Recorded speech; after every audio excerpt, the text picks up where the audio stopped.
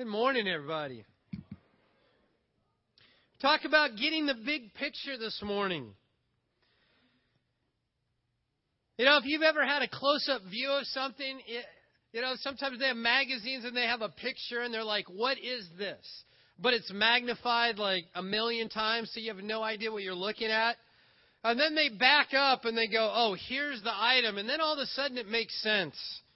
You know, life can be that way because we tend to get tunnel vision and we get so focused on whatever it is we're going through, not even that day or that hour. Sometimes it's that very minute or that period of 30 seconds. And there is a skill, there is an art, and there's a specific mindset that we need to develop to be able to take a step back and go, okay, what's the big picture here? What's really going on?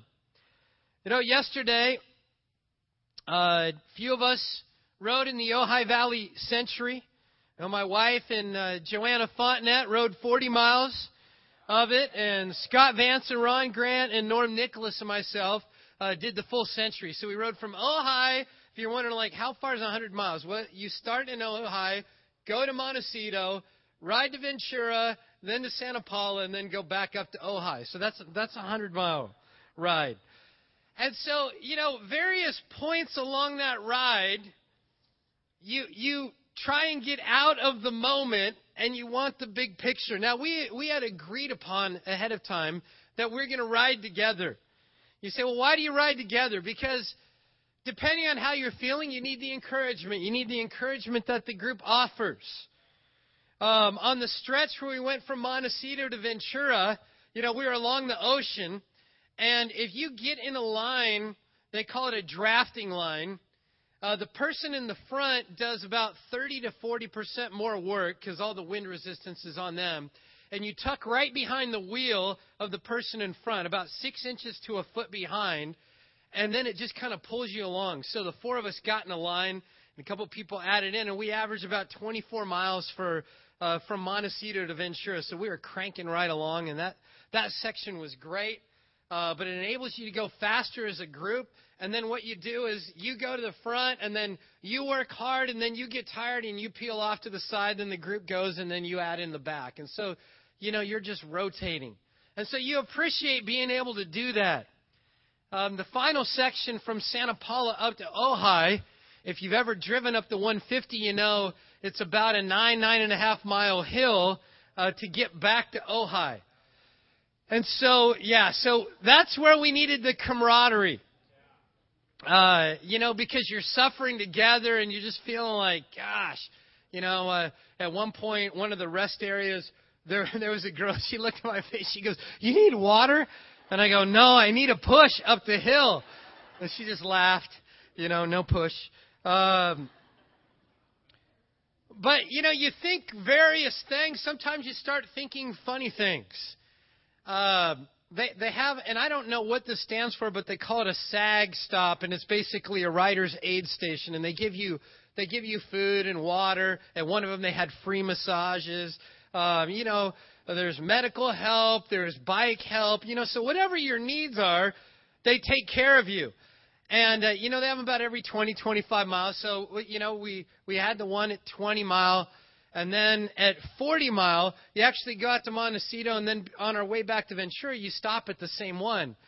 And Scott was there, and he goes, man, this looks so familiar. This looks just like the one that we stopped at mile 20. And I go, Scott, it's the same place. It's Carpinteria Elementary School. And he goes, oh. He goes, when I was getting food, I told this lady, I go, I recognize you. You rode on ahead to feed me again at the second stop. And she looked at me funny. And I said, yeah, now you know why. You know, it's like it was the same spot. You know, so you start thinking funny things. And so the strength of the group, you know, keeps you on the straight and narrow. You know, it's like we got up to the top right before Ojai. And, you know, Norm got up to the top first. And then you know, Scott got up there second, and then Ron and I, we slugged it out together, and then we got up there third and fourth, and so everybody waits for each other, and then we rode into Ojai as a group. But it's like you bond together, you suffer together, you help each other out along the way. But I can tell you so many different points along the way. It was a 7-hour ride. We were moving 6 hours and 18 minutes it took us, average 16 miles an hour. That at any one moment, you're like, this is miserable. But if you take a step back, you go, okay, I can make it.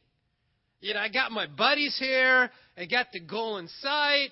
And you start breaking it down. 5 more miles, 10 more miles, whatever, and you're able to do that. But if you just get lost in that one moment, you get tempted to quit. And our spiritual life is the same way, that in a given moment of any given day, we can go through horrible stuff. We can go through challenging stuff. We can go through frustrating times. And maybe it's with you, maybe it's with your spouse, maybe it's with your job or your school or your children or your parents.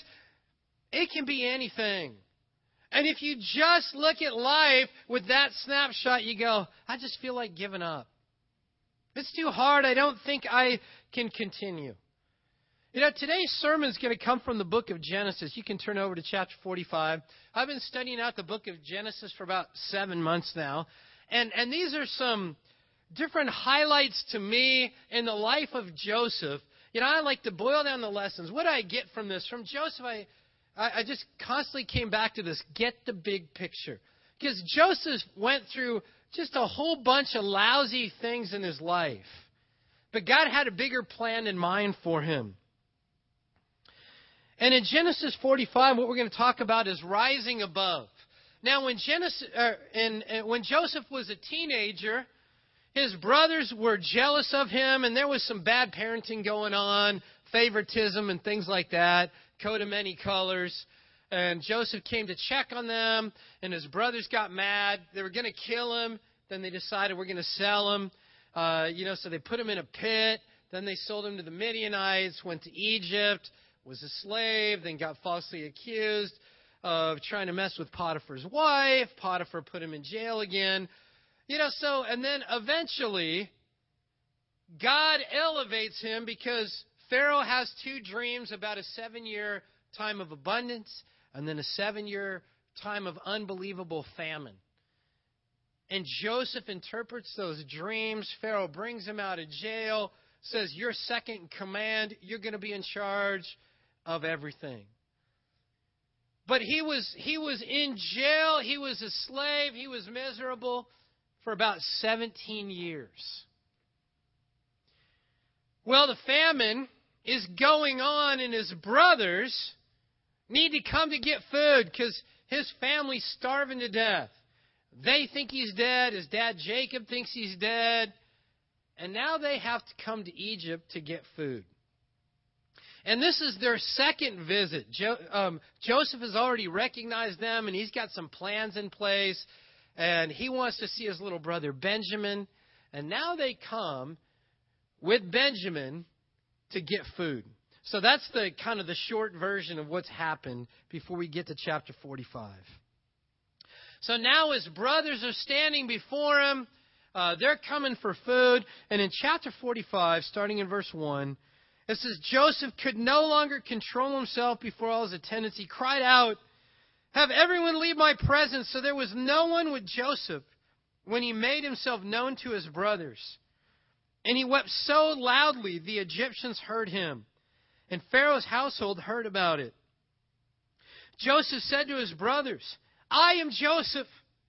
Is my father still living? But his brothers were not able to answer him because they were terrified at his presence. Then Joseph said to his brothers, come close to me. When they had done so, he said, I'm your brother Joseph, the one you sold into Egypt! Exclamation mark. I love these next words. And now, do not be distressed and do not be angry with yourselves for selling me here, because it was to save lives that God sent me ahead of you. For 2 years now there's been famine in the land, and for the next 5 years there will not be plowing and reaping. But God sent me ahead of you to preserve for you a remnant on earth and to save your lives by a great deliverance. So then it was not you who sent me here, but God. He's made me father to Pharaoh, lord of his entire household and ruler of all Egypt. Now hurry back to my father and say to him, this is what your son Joseph says. God has made me lord of all Egypt. Come down to me, don't delay. You shall live in the region of Goshen and be near me, you and your children and grandchildren, your flocks and herds and all you have. I will provide for you there because 5 years of famine are still to come. Otherwise, you and your household and all who belong to you will become destitute. You can see for yourselves.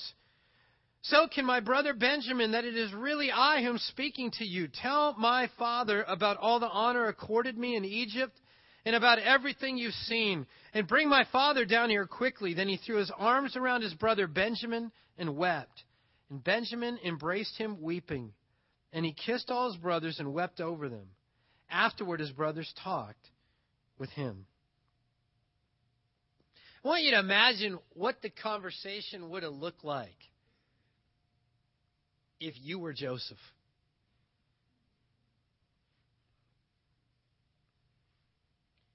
You know, it totally depends upon your ability to see the big picture. Now, if you're like me, sometimes it goes like this, and you're proud of yourself and the maturity that you handled it. You quickly were able to see the big picture. Sometimes, if you're like me, the first part of the conversation is El Stinko. And there's a lot more of the, hey, you sold me into Egypt, and I'm not very happy with you. And I hope you feel lousy about yourself because you hurt my feelings. You treated me wrong. You haven't taken care of me. You weren't brotherly. You weren't there when I needed you. And then a few months later down the road, you see the big picture and you're like, oh, God had a plan. And you kind of feel bad, like, wow, I'm sorry I viewed it that way. You know, Joseph was amazing.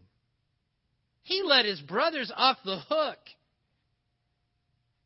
when they didn't deserve it at all. It wasn't like his brothers were like, hey, we're part of God's plan here.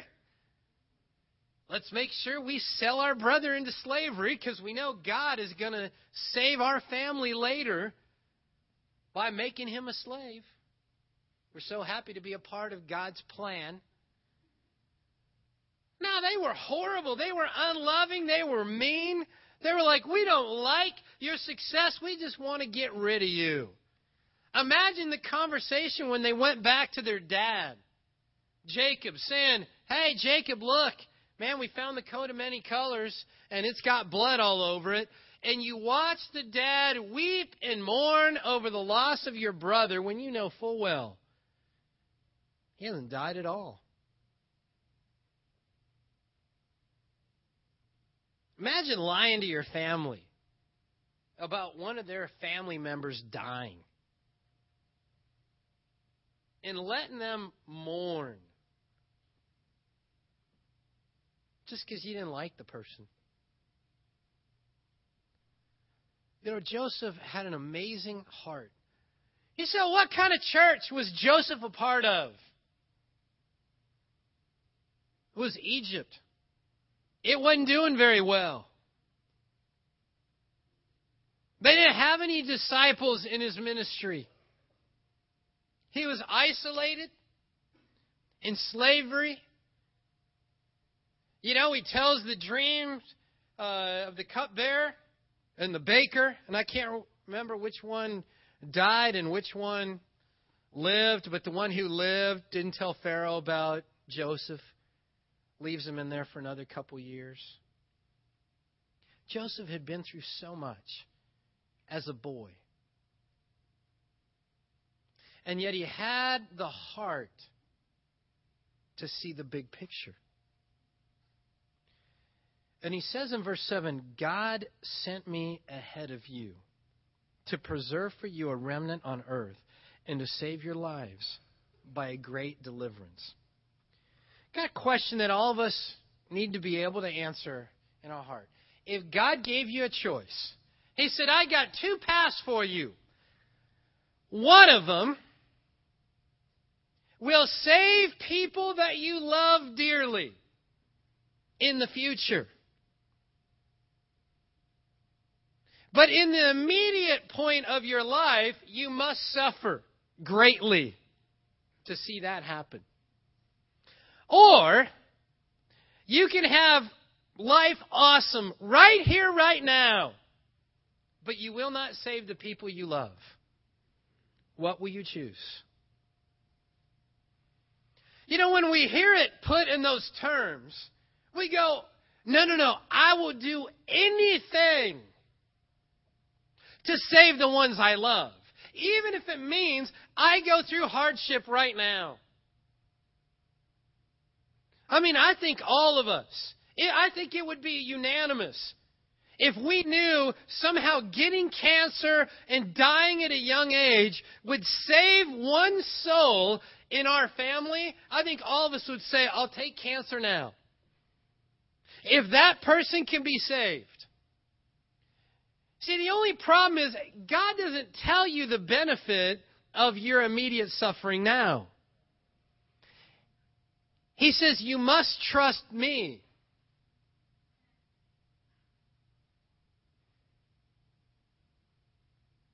But you know what we want? When we're going through suffering, we want to know why. And God says, I'm not going to tell you. Oh, you'll find out later. But I'm not going to tell you now.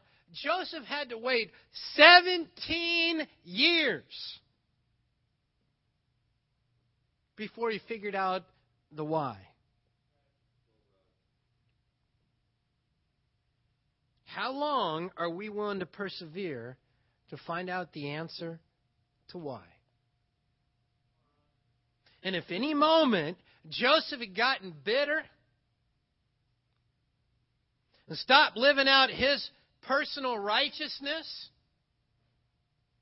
he could not have fulfilled the plan that God had for his life.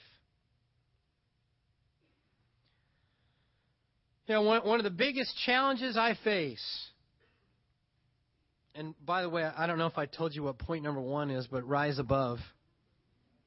Now, you know, see, I don't always tell you the why. You're going to have to find out later.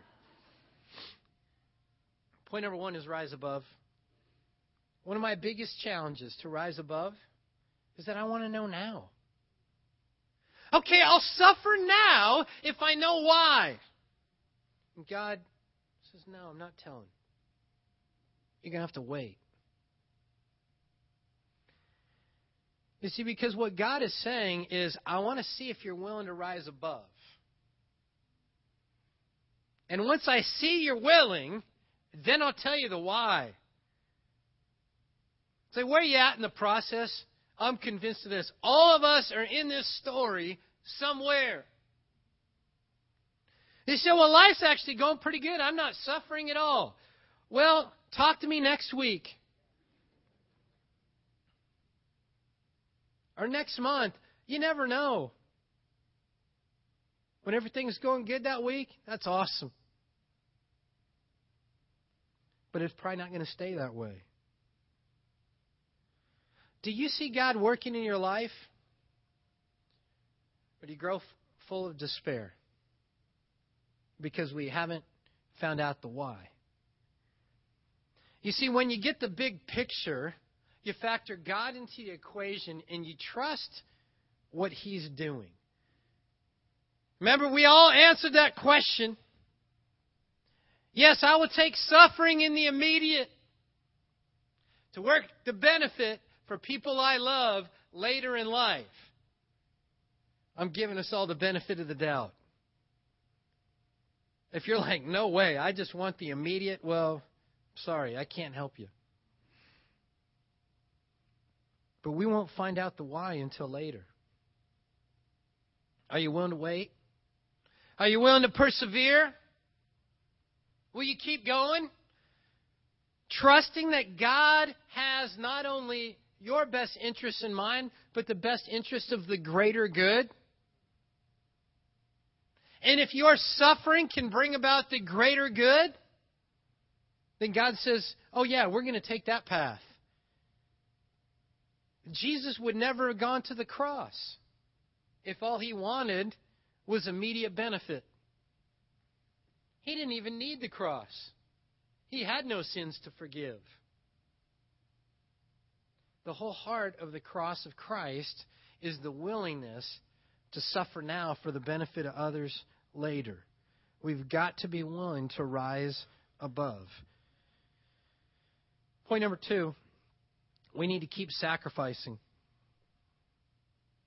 So the brothers go back and they tell their dad, Joseph's alive. And his dad is just stunned, doesn't know what to think, but excited and goes back. And we pick it up in chapter 46, verse 1 to 4. So Israel, that was his new name, after he wrestled with the angel, Jacob became Israel, set out with all that was his, and when he reached Beersheba, he offered sacrifices to the God of his father Isaac. And God spoke to Israel in a vision at night and said, Jacob, Jacob, here I am, he replied. I am God, the God of your father, he said. Do not be afraid to go down to Egypt, for I will make you into a great nation there. I will go down to Egypt with you, and I will surely bring you back again, and Joseph's own hand will close your eyes. Man, God tells him amazing things. When? After he made the sacrifice. Now I want you to think about Jacob.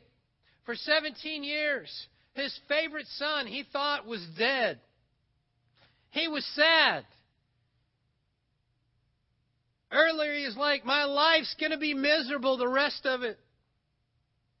And now all of a sudden, he finds out Joseph is alive and he's going down to Egypt. And God reassures him. He says, don't be afraid.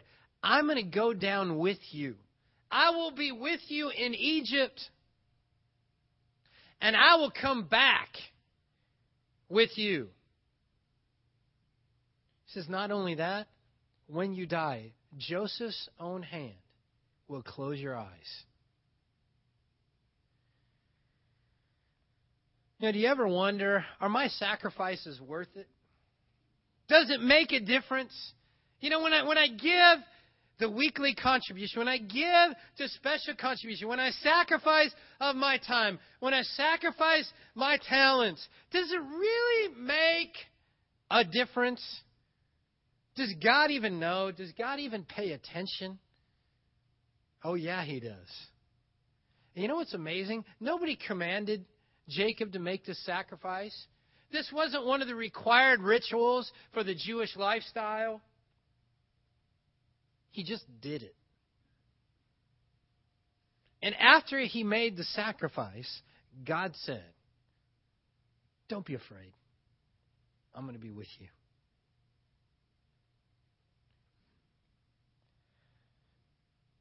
I think all of us would have no problem making willing sacrifices if we heard the voice of God beforehand. Oh, God's with me. Yeah, that fires me up. I want to honor him. We see, God has a habit of waiting until the sacrifice. And then he comes and he talks to us. Sometimes we can reach that point where we go, I've done enough. I've given enough. I've sacrificed enough. Now I want God to work first. And then I'll keep sacrificing. Jacob had made sacrifices his whole life. But it was after this one that wasn't commanded, that God came and talked to him. So how you doing in your heart? Are you a giver? Or have you decided, no, I want God to give if I'm going to keep going? I was having a talk with a brother earlier in the week about a book they were reading, and how the whole point is that our relationship with God grows distant if we're only in it for the blessings.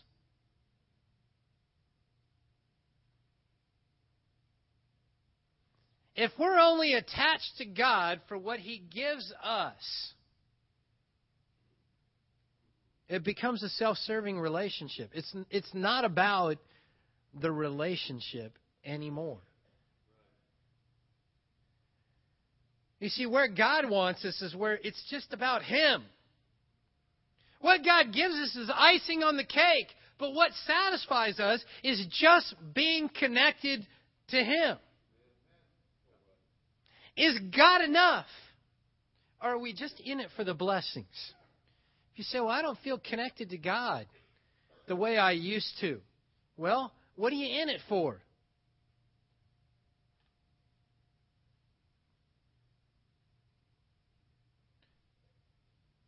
You know, God did not create us because we're such a great return on investment.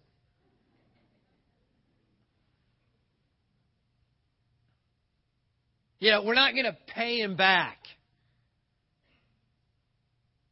We're not going to do enough to earn our salvation. It's never going to happen. Not even close.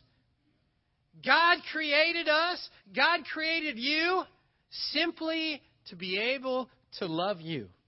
That's all He wants is that relationship with you. Nothing more. He's so fired up to be connected to you. Is that how you feel about Him? You know, when you're connected with God, you keep sacrificing. Because it's about the relationship. Then point number 3 is widen your view. And, you know, I love kind of this section here because I relate to it. You can write down this verse. Don't turn there, but Hebrews 11, verse 6, I'll quote it for you. It says, without faith, it's impossible to please God. Because anyone who comes to Him must believe that He exists. And that's where we stop. I believe God exists. I have faith, so He must be happy with me. Now, that's not where the verse stops. It says, must believe that He exists and rewards those who earnestly seek Him. You see, when we're narrow-minded, we stop at the believe God exists. And God says, no, don't forget about the reward part. I want to reward you. I want to bless you. I want to give you all kinds of good things. Now, let's back up to chapter 45. Because, Pharaoh finds out that Joseph's, brothers are there. And, Pharaoh's fired up about it. And look at the plan that Pharaoh comes up with. Verse 16. When the news reached Pharaoh's palace that Joseph's brothers had come, Pharaoh and all his officials were pleased. Pharaoh said to Joseph, tell your brothers, do this, load your animals and return to the land of Canaan, and bring your father and your families back to me. I'll give you the best of the land of Egypt, and you can enjoy the fat of the land. You are also directed to tell them, do this. Take some carts from Egypt for your children and your wives, and get your father and come. Never mind about your belongings, because the best of all Egypt will be yours. Now this is Pharaoh. What's his plan? This is Joseph. Bring your dad. Bring your brothers. Make it quick. Tell them, don't worry about your stuff, because I'm going to give them even better stuff. They're going to have the best. They're going to get the best of the land. They're going to get the fat of the land. They weren't into counting fat grams back in Egypt. Fatty was good. Still is. That's right.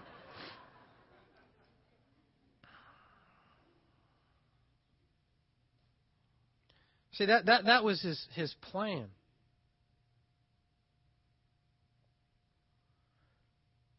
Say, well, how did Jacob respond? Let's go to chapter 46. Verse 5. Then Jacob left Beersheba, and Israel's sons took their father Jacob and their children and their wives in the carts that Pharaoh had sent to transport him. Oh, he's doing what Pharaoh told him to do, right? Read the next verse. They also took with them their livestock and the possessions they had acquired in Canaan, and Jacob and all his offspring went to Egypt. He took with him to Egypt his sons and grandsons and his daughters and granddaughters, all his offspring. Okay, now what did Pharaoh tell him to bring? He said, bring the people. Don't worry about your stuff. It's not important, because when you get here, I'm going to set you up with even better things. What'd Jacob do? He brought all his possessions along with him. You know why it's so much easier to pack for a trip than it is to move from one house to another? Because you got a lot more stuff when you got to bring everything. It takes a lot longer. There's a lot more boxes. You know, and it's a lot easier to put stuff into a box and into a truck than when you get to the new place and it's shaped differently than the old place. You know, and you pack everything and it's got its place, and then you have those final few boxes where it's just random stuff. So you got like 5 boxes marked miscellaneous. And at the time you're like, fine, just open the box and just like the way your kids clean their bedrooms, you know, just in that drawer. Yes, it's clean to the eye. But then you have to unpack the miscellaneous box. And there's all this random stuff together. And you're like, why do we put this all in one box? We got a little that goes in this room and a little that goes in. You know, isn't it so much nicer to just leave on a trip and you just bring the clothes that you need and your toiletries and you throw it in a suitcase and you leave and you're like, this is awesome. This didn't take hardly any time at all. You see, God says, where you're going, I'm going to set you up. Don't worry about your stuff. And you know what we do? We're just like Jacob. It wasn't the command wasn't clear. We're like, no. I got to bring all my stuff with me. God's like, why? Ephesians says, I give you every spiritual blessing in Christ. You know why we bring all our stuff with us in our Christianity? In case we get down the road and find out God gave us the shaft. Then we got our stuff. Is it because God's promises aren't clear?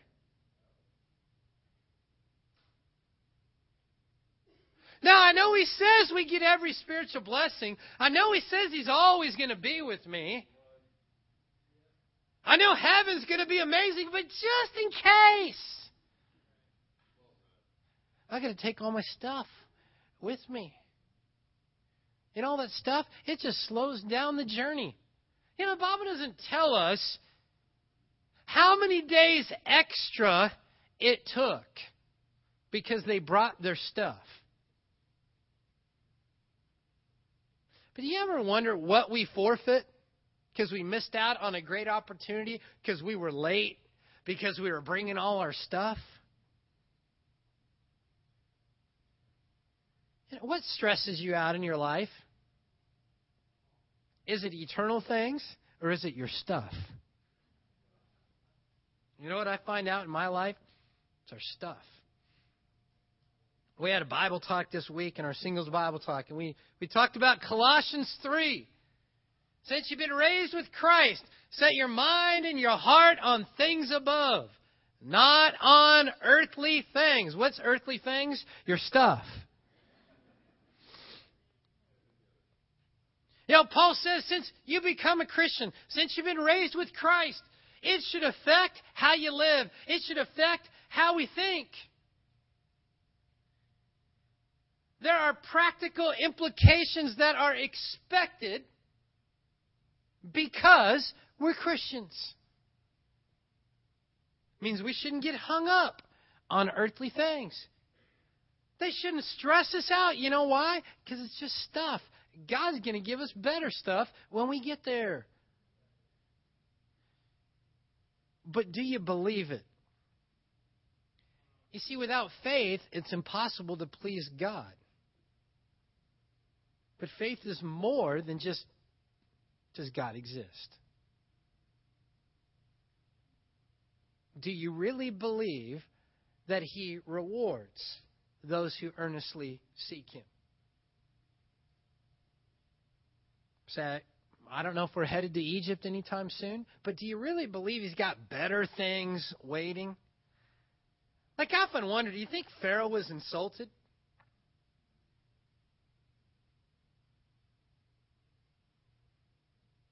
Like I told you, you were going to get the best. Why'd you bring all your stuff? You brought all your ratty stuff. I've got way better.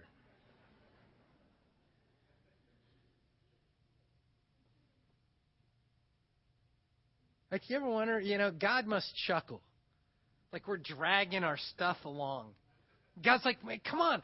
I want you over here because you're going to impact lives. You're going to change so much. It's going to be amazing. And we're like, I can't get there because all this stuff's really heavy. Need more gas money, a bigger truck,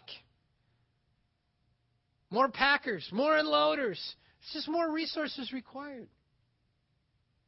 And God probably just laughs, shakes his head, and says, when will they ever learn? So do you have the big picture? Sometimes you just got to take a step back and see what God's trying to do. If you're getting stressed, you're too focused on something small. God still came through for Jacob and his family.